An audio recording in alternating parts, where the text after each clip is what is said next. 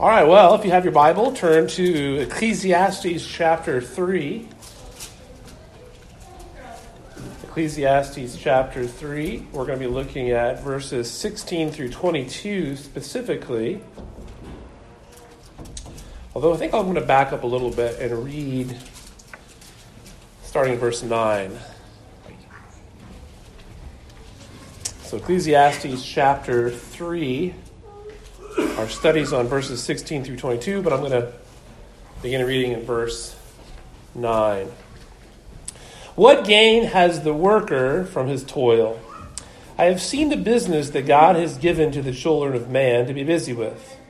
He has made everything beautiful in its time. Also, he has put eternity into man's heart, yet so that he cannot find out what God has done from the beginning to the end. I perceived that there is nothing better for them than to be joyful and to do good as long as they live. Also, that everyone should eat and drink and take pleasure in all his toil. This is God's gift to man. I perceived that whatever God does endures forever. Nothing can be added to it, nor anything taken from it. God has done it so that people fear before him. That which is already has been, and that which is to be already has been. God seeks what has been driven away. Moreover, I saw under the sun that in the place of justice even there was wickedness, and in the place of righteousness even there was wickedness. I said in my heart, God will judge the righteous and the wicked, for there is a time for every matter and for every work. I said in my heart, with regard to the children of man, that God is testing them, that they may see that they themselves are but beasts. For what happens to the children of man and what happens to the beasts is the same. As one dies, so dies the other. They all have the same breath. The man has no advantage over the beasts, for all is vanity. All go to one place. All are from the dust, and to dust all return. Who knows whether the spirit of man goes upward and the spirit of the beast goes down into the earth? So I saw that there is nothing better than that a man should rejoice in his work, for that is his lot. Who can bring him to see what will be after him? Well, how much do you think about death? Do you think about death pretty regularly? I feel like the older you get, the more you start to think about death. Well, Julian Barnes is afraid to die. Mr. Barnes is an English author. He formerly had called himself an atheist. Then he claimed to be an agnostic. In his opinion, there is no good reason to believe that there is a God. And if there is no God, then there is no afterlife, which is a reason for one of his books, which is called Nothing to be Frightened of. But you see, the problem is that he really is afraid of something, namely, he is afraid to die. He suffers from what is called thanatophobia, the fear of death. In fact, Barnes says he thinks about death all the time. Every day, in fact. Sometimes at night he is, quote, roared awake and pitched from sleep into darkness, panic, and vicious awareness that this is a rented world, end quote. Awake and alone, he finds himself beating his pillow with his fist and wailing, quote, "Oh no, oh no, oh no." His dreams are even darker as he imagines himself being buried alive or chased or held hostage or wrongly condemned to the firing squad. He's very inventive in his ways of dying in his imaginations. He calls this the usual stuff. Death is in some sense the sum of all of our fears. The fear of being alone, the fear of being abandoned and condemned. When you lie awake at night, what is your biggest fear? Well, we are, of course, continuing our study in the book of Ecclesiastes, and we come to a section that deals with death. You remember that this book is written from the perspective of Solomon, King Solomon, the son of David. He is Koheleth. He is the preacher of the assembly and the great king, wise king of Israel. Now, in the first two chapters, we were introduced to a catalog of vanities, worthless things, the vapors of this world. And he's taking us on this journey in investigating all of life without reference to God. And he's showing the meaninglessness of life without God in a fallen world, in a cursed world. And so he's looking at all of these various aspects of life. He's investigating life under the sun. In chapters 1 and 2, he investigated wisdom and knowledge. He looks at pleasure and possessions, accomplishments, building projects, vineyards, orchards. All of these were found to be vanity. They did not satisfy him. In chapter 3, in our last lesson, we looked at what is in some ways a bit of an interlude, this poem, these 8 verses, which speak about time. And in it we discover with the preacher that there is a time for everything that happens. Birth and death, planting and harvesting, killing and healing, silence and speaking, love, hate, war, peace. All of these things have a time. There's a time for everything that happens under heaven. God orders and rules the world.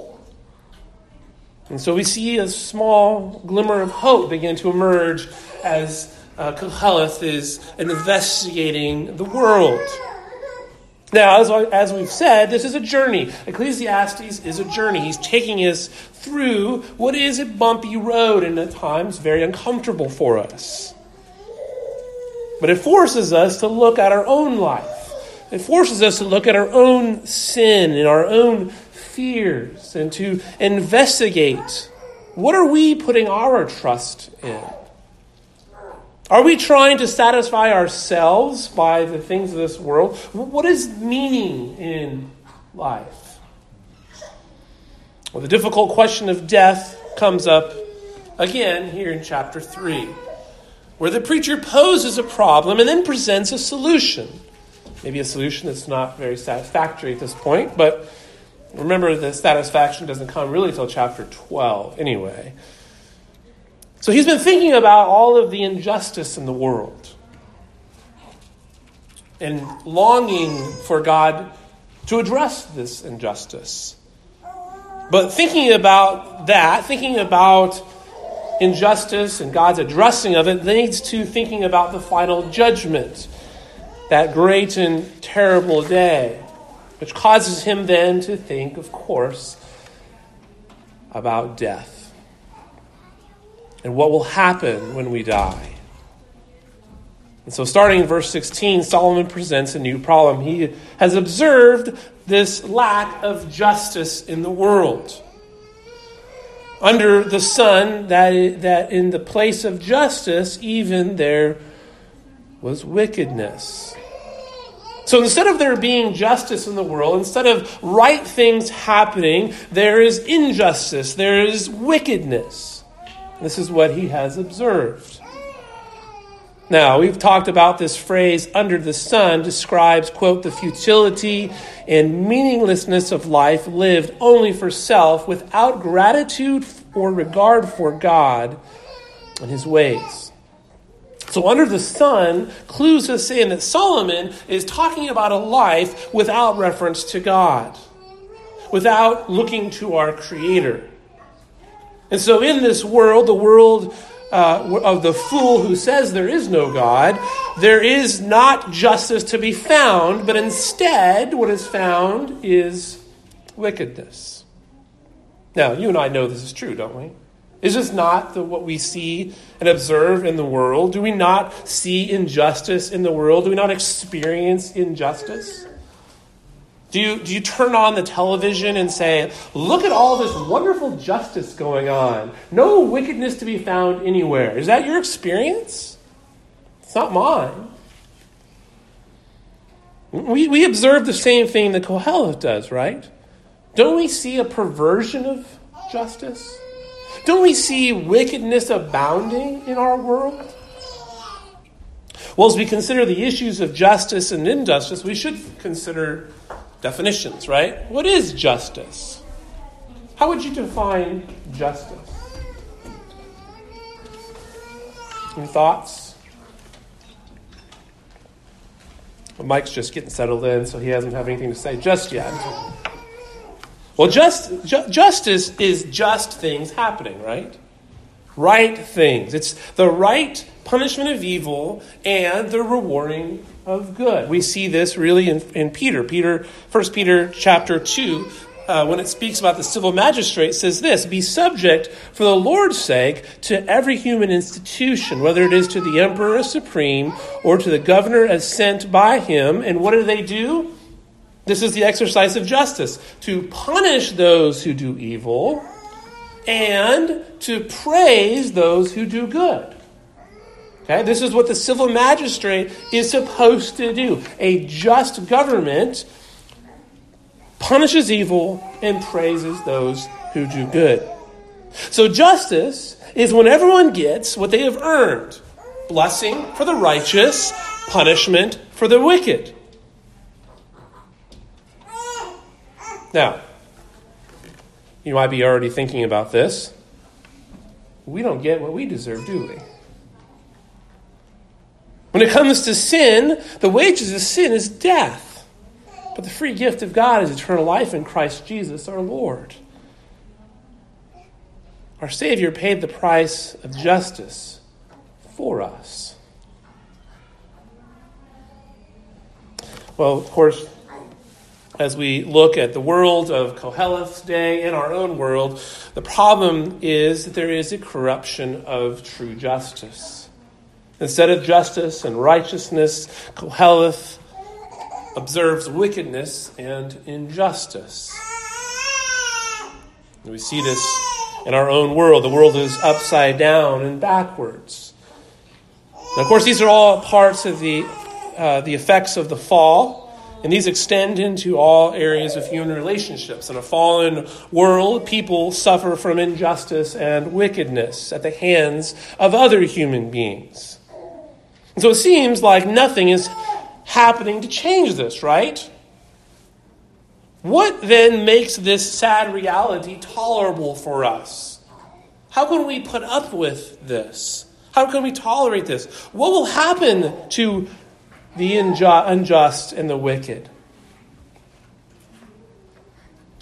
Well, Solomon gives us the answer starting in verse 17. What he says: I said in my heart, God will judge the righteous and the wicked, for there is a time for every matter and for every work. You know, in our own age, we might think it seems like nothing is happening to the wicked. Sometimes we're like Jeremiah, who asks this: why does the way of the wicked prosper? Why do all who are treacherous thrive? Do you ever feel like Jeremiah sometimes? Doesn't it seem like the ungodly in the world continue to grow in power and strength and authority? And God's people seem to be further and further on the fringe? Corruption and injustice seem to be increasing. But God will judge the wicked one day. And when is this going to happen? When is God going to judge the unjust? In his time. Takes us back to the poem, right? Verses 1 through 8. There's a time for everything under heaven.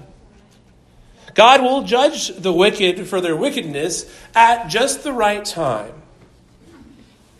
So this is the positive response to this problem of injustice. You and I can look at the injustice in the world, but we can take comfort in the fact that God will one day stand as judge over them. Of course, we want it now, but we can take comfort and solace in the fact that one day that will happen. So that's the positive aspect to this problem. But there's another perspective that Koheleth brings to our attention. And that's in verses 18 through 19. Another way of thinking about the problem. He considers it this way. He says in verse 18, I said in my heart with regard to the children of man, that God is testing them, that they may see that they themselves are but beasts. For what happens to the children of man and what happens to the beasts is the same. As one dies, so dies the other. They all have the same breath, and man has no advantage over the beasts, for all is vanity. What does Solomon mean that God is testing them, that they may see that they themselves are but beasts? What does he mean by this? Well, here's the problem, right? The problem is injustice and wickedness in the world. And so the positive aspect, we can take comfort in the fact that God will one day judge. But we live here and now, and so he looks at something else. And he's saying, well, God also wants them to see something. They may be judged one day, and that day may be sometime in the future, but they might die today, right? Death. All creatures on earth will face this. The statistics are staggering, in fact. 1 out of every 1 will die. What is it that's common to both animals and man? Death. Animals die, people die. Man and beast both are going to die one day. And so he says, perhaps all is vanity after all, right? It's almost like he throws his hands in the air. It's all vanity. We're all just going to die. In terms of mortality, human beings and animals have the same fate. The wicked may get away with their wickedness, but just like the animals around us, they also will one day die. This is the fate of all creatures in this fallen world. Now, mustn't we ask also this question, isn't there something unique, though, about people? Because he says, well, the spirit of man, the spirit of animals, we all die, all is vanity. It all seems very negative and depressing. Isn't there anything unique about man? Isn't there something that sets humanity apart from the rest of the creatures?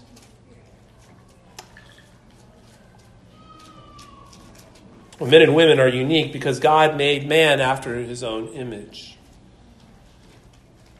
You see, we're image bearers, and so man and beast are different in this respect. But it is appointed for man to die once, and after that comes judgment. Hebrews 9:27 reminds us. So though man is unique, he is also like the animals in this respect. Both man and beast die. This is the observation that Solomon has made. And so what advantage does man have over the beast? This is the question that Solomon is posing. All go to one place. All are from the dust, and to dust return. Verse 20. So is Koheleth then speaking about how God sees the situation or how man sees it? What's the perspective that he's looking at here? I think one of the clues for us in this section is this term under the sun, or this phrase under the sun. And again, indicates that Solomon is observing the operations of man. Remember, when he talked about from under heaven, he's talking about from God's perspective. When he uses the phrase under the sun, he's talking about man's perspective. Man, under the sun, is wicked to his fellow man. But at the right time, God will judge the works of man. And further, from a human perspective, there doesn't seem to be a difference between men and animals.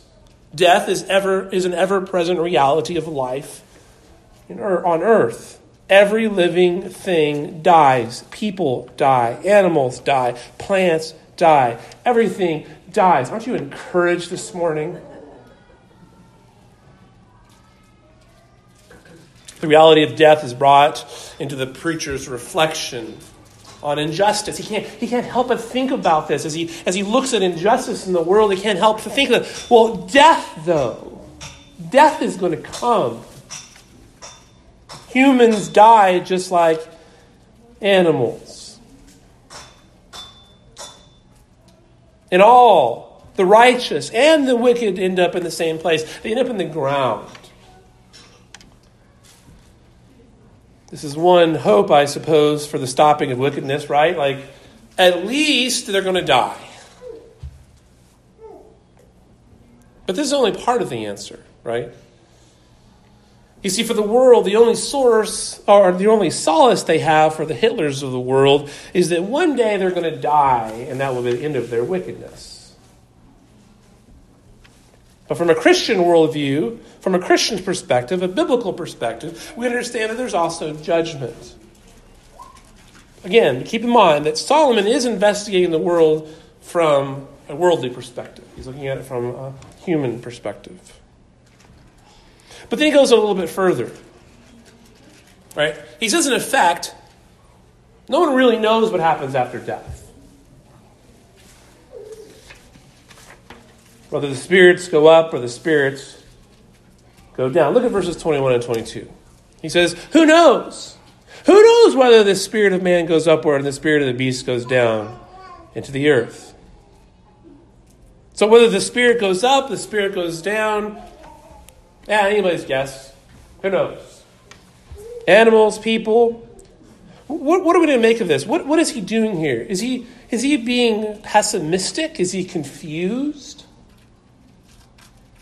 Koheleth asserts that both animals and people go to the same place. They go to death. But then in verse 21, he raises the possibility that maybe they do, in fact, have different destinations after death. Looking a bit forward in chapter 12, verse 7, he does acknowledge that the spirit does return to God and their body returns to dust.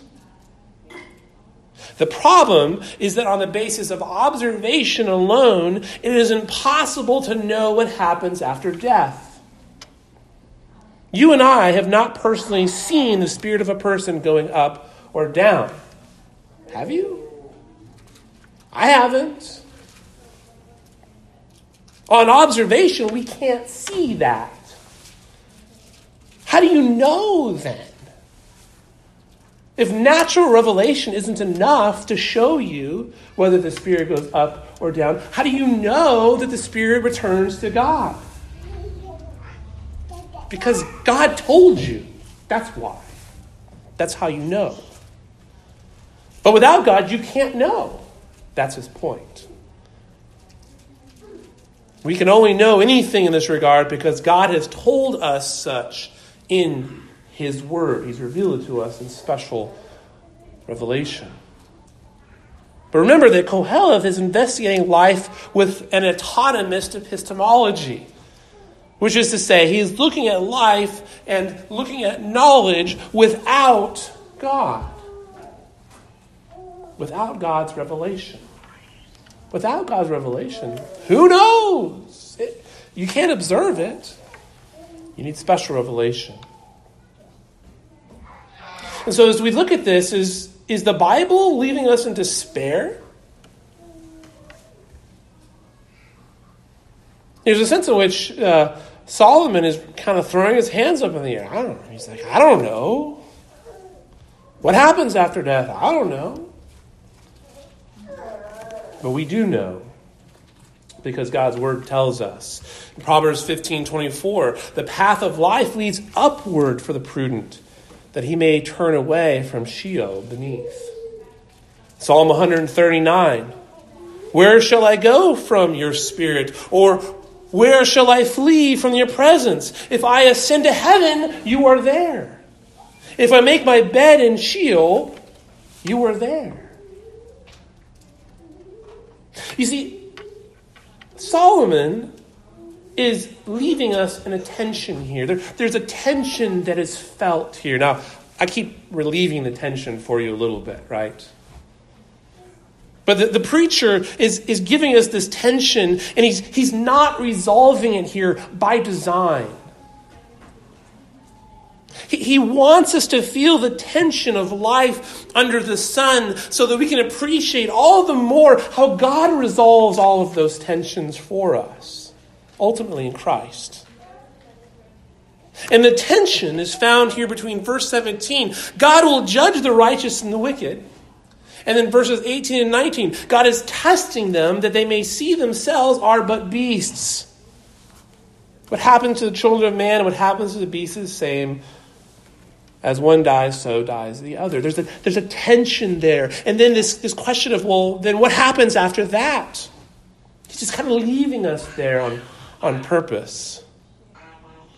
God will judge on the one hand, and man is no better off than the beasts on the other. This is the tension that we feel in this world. For the world, they're committed to an autonomy. They believe that there is no God, and so there is nothing but death. When the unbeliever observes the world, he cannot but feel the weight that there is no hope for them. There is no hope for judgment for the wicked.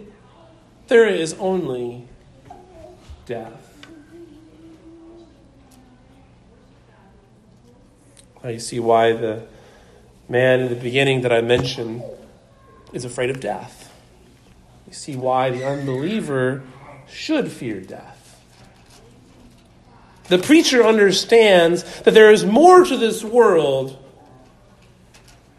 but he has not yet, at this point, he has not yet gotten to the place of understanding. And so verse 22, he says, "So I saw that there is nothing better than that a man should rejoice in his work, for that is his lot."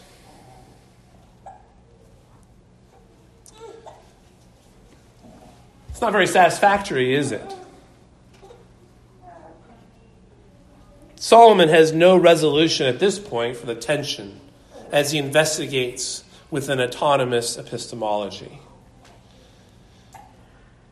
The unbeliever who has nothing but death in the future can only look at this life and say, well, I guess I should just enjoy my work as much as I can. In the end, there's nothing more to be done. Since you cannot know what is to come after, you might as well enjoy your time here, right?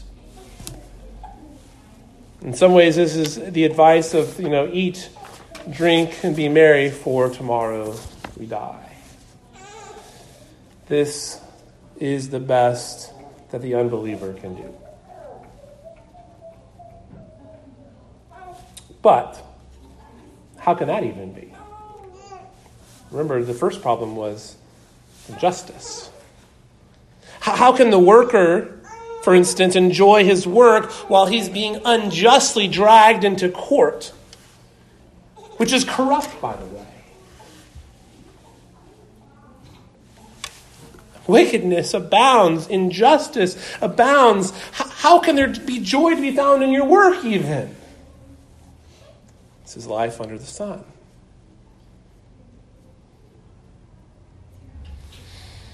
By the way, this may become even more real for us in the not-too-distant future as we can see in our own country an increase in injustice and corruption. Well, up to this point, Solomon has confessed a few things. First of all, he says, God will judge in his time. Okay, so we've seen that. 2, all die, the righteous and the wicked, just like the animals. There's no advantage for the man versus beast. All will die. 3rd, we cannot observe in this world what happens after death. The only way we can know that is through special revelation. And 4th, man is to rejoice in his work because this is his lot in life. This is where he leaves us. And then he asks this rhetorical question at the end of verse 22, who can bring him to see what will be after him? Can you take somebody and show them, like Ebenezer Scrooge or something, and here's your future. Here's what it looks like. Who can do that? Who can even look at what things are going to be like after you're gone? You know what's going to happen after you die? You have any idea? You know, you might even plan out your funeral, right? Some people do that. Is it going to go exactly the way you planned it out? Maybe it will. Depends on how diligent the people you put in charge of that are. They might have their own ideas, but guess what? You're dead.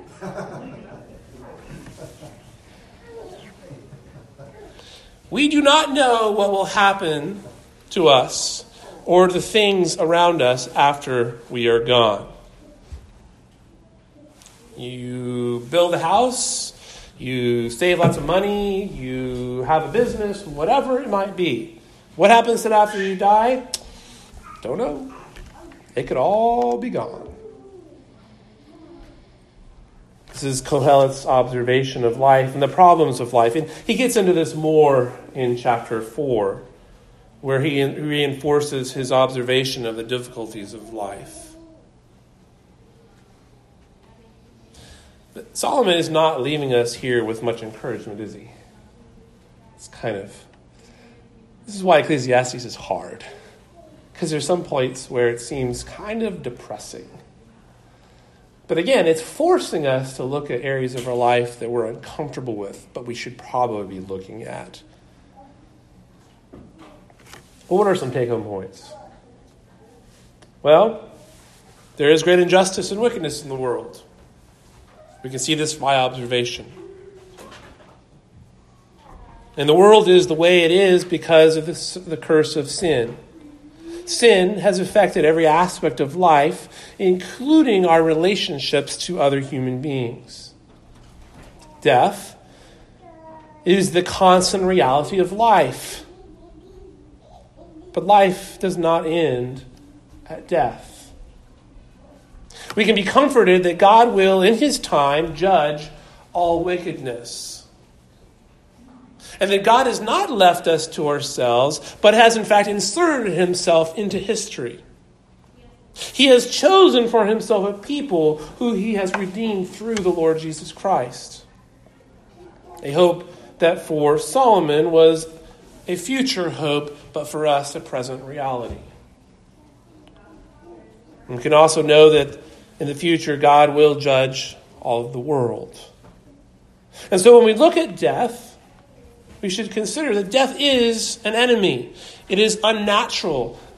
Death was not part of the created order. But we should also understand that death is not the end. For the believer, there is the hope of heaven and being with God eternally.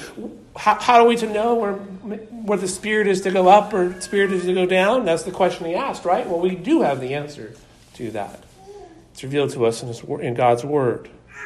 We cannot see these things in our present world. We can't look at natural revelation and be able to know those things. But our hope is rooted in God's word and God's revelation of himself. This is quite the opposite of the way that the world looks at reality, which Kohelet, in some sense, is aping, as he's investigating the world like the world does.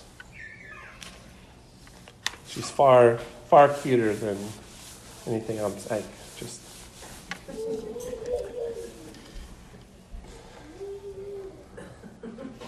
I can't compete with that, you know? No, you're fine. I was trying to joke around. All right. So here's what we can take from this. Autonomous epistemology does not get you very far. Investigating the world, investigating knowledge with yourself as the basis of the knowledge is not going to get you very far. If you don't have God as your reference, if you're not utilizing special revelation, you can't really understand the world. I'm not saying that you can't know lots of things about the world. There's lots of ways in which God has revealed himself and has revealed truth through nature. But you can't have a full sense of the world without God. We may observe some things about the world, but this will only get us so far. There's so much that you're going to miss about reality. Without God, there can be no justice. Not really. Because, what's the basis of justice without God? My justice might be different from your justice. We live in this world today where people say things like this. Hey man, I'm just living out my truth. How is my truth different from your truth? Well, if we all get to be, do what's right in our own eyes, right? You can't have justice that way. There is no justice other than what's just for me. Right? Like, hey, everything you have should just be mine. That's just for me. No, that's not justice. You can't have true justice without God. There is no righteousness without God. There is no freedom without God. There is no relief from oppression without God. If we simply observe the world without knowing God, I think ultimately you're driven to nihilism. And all is vanity and all is chasing after the wind. And so in the end, what do you have? Well, I guess we just work hard, enjoy it while it lasts, and then we leave it to some other fool who comes along after us. It's about the best you can come up with. And these are the tensions that Koheleth feels as he observes the world. He wants us to see this too.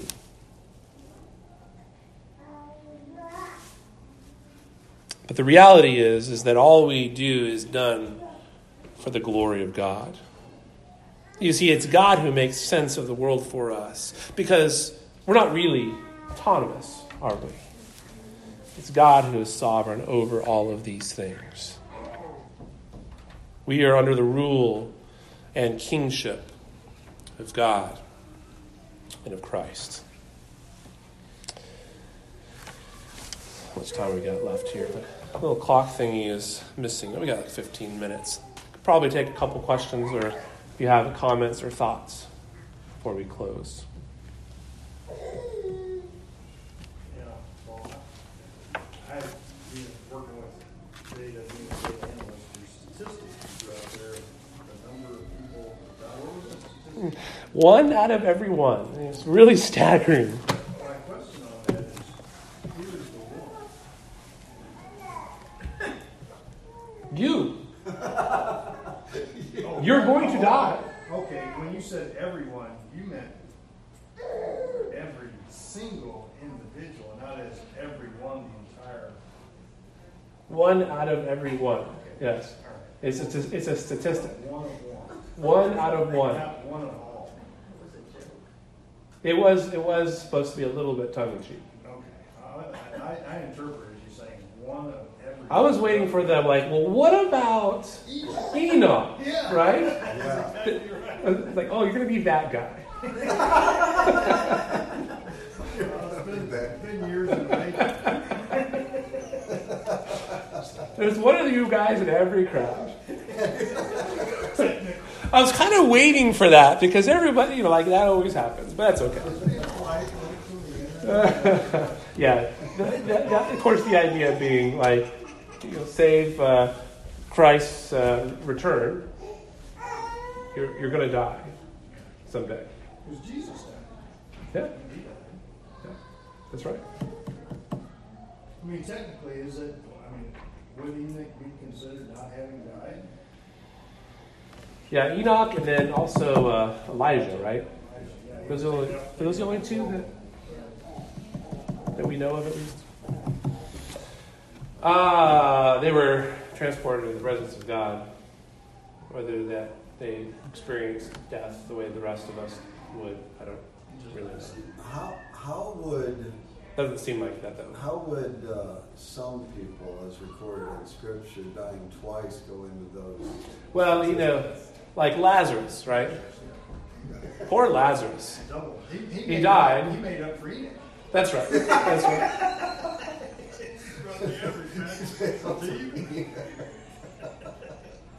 And then he has to die again. Yeah. But I suppose, he's already experienced the Lord, well, of course he had Jesus as well in the earthly sense, but he probably was quite happy to die again. And you got the widow of Nain's son, she made up for life. There you go. So my statistics all work out. Some people it's like this statistic. There was some statistic some years ago about every Corvette ever made has been stolen, right? Well, it's not that because the amount of Corvettes stolen equaled the amount that had ever been built. But it just so happens there were some of them that had been stolen multiple times to make up for those that, anyway. Good illustration. That's the best I can do. I have no idea whether that statistic was actually true either, but it was some years ago. There was some statistic that like every Corvette ever made had been stolen. It's just that some of them were stolen multiple times, so that made a difference. All right, other thoughts? All right, I'll pray and then I'll hit the pause button on it. Gracious Father in heaven, we thank you for your every blessing which you have poured out to us in Christ. We thank you that even as we've gone on this journey with Solomon and investigating the world, that we're not left to our own devices. We're not left to think about the world without you. But you have shown us truth. And that we can see the emptiness of life under the sun.